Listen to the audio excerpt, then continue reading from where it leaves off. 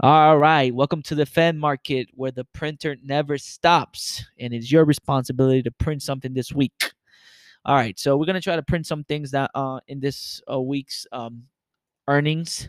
This is gonna be the busiest week of Q3 earnings season because we have some big companies pretty much reporting their earnings. Now, I'm gonna be completely honest with you guys. Um, I'm not a big, after 15, 13 to 15 years of trading, speculating, investing, I'm no longer that big on earnings, right? Last week you guys should have looked at what happened with Chipotle. Like Chipotle had a great, you know, not a great sort of earnings report, but they did better than expected, and the stock dropped like 5-6%. So you know the Fed market, the most important thing that we need to understand about the Fed market is there's not much rationality behind a lot of the price action that you see. So the reality is that if you want to make a bet just on news and just on reports, I don't know. I don't know how efficient that's going to be. In my point of view, that's like literally the last 10% of the game, right? I first like to look at the price action. I like to look at the chart, and then I look at some of the fundamentals to see if they match up my idea. Okay, so for me, the macro story is the Fed's going to continue to print. Stimulus bill is coming. um so that money has to go somewhere. Banks are not lending, so that money has to go somewhere. So people want their money to work for them because dollars are going to be worth less as long as the Fed keeps printing money. So the hedge there is, let's look at some companies that can give us some yield. So we're looking at results from Amazon, Apple, Google, Microsoft, Facebook, Twitter, Pinterest, AMD, Fastly, Shopify, Starbucks, GE, you name it, Moderna, Mastercard, Mobile, Ford, uh, ExxonMobil. I'm sorry. So all these companies, at the end of the day, I just want to look at the chart. I just want to look at the chart. For instance, last week we've been long. We've been long for the last 3 weeks buying some of the airlines, and their balance. I mean, their earnings was horrible. They lost billions of dollars, but we're buying because we believe that the price action suggests that buyers are coming back in, that the worst news already happened. They already priced that in. So now all the market is looking for is, can the news get less bad, right? So if the news can get less bad, then that is an opportunity for investors to come in, and the chart suggests that. So that's why we're in Southwest, that's why we are in American Airlines, and we're happy to see that some of them are already playing out. All right, so from this um bucket of earnings, one of my favorite stocks right now, that we've been putting some capital work, is Twitter.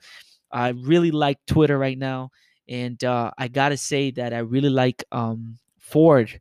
I've been on Ford for a while, but Ford is acting beautifully, and we are going to be posting. I posted a chart for Uber. I think Uber is ready to break out, and is ready to give us a nice flight.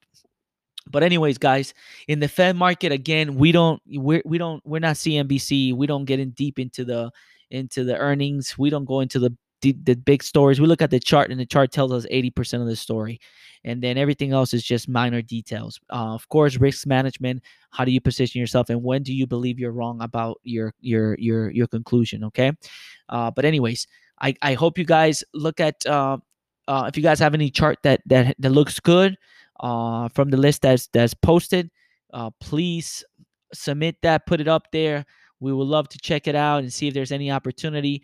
And again, guys, the most important thing the Fed market is trying to do is to provide.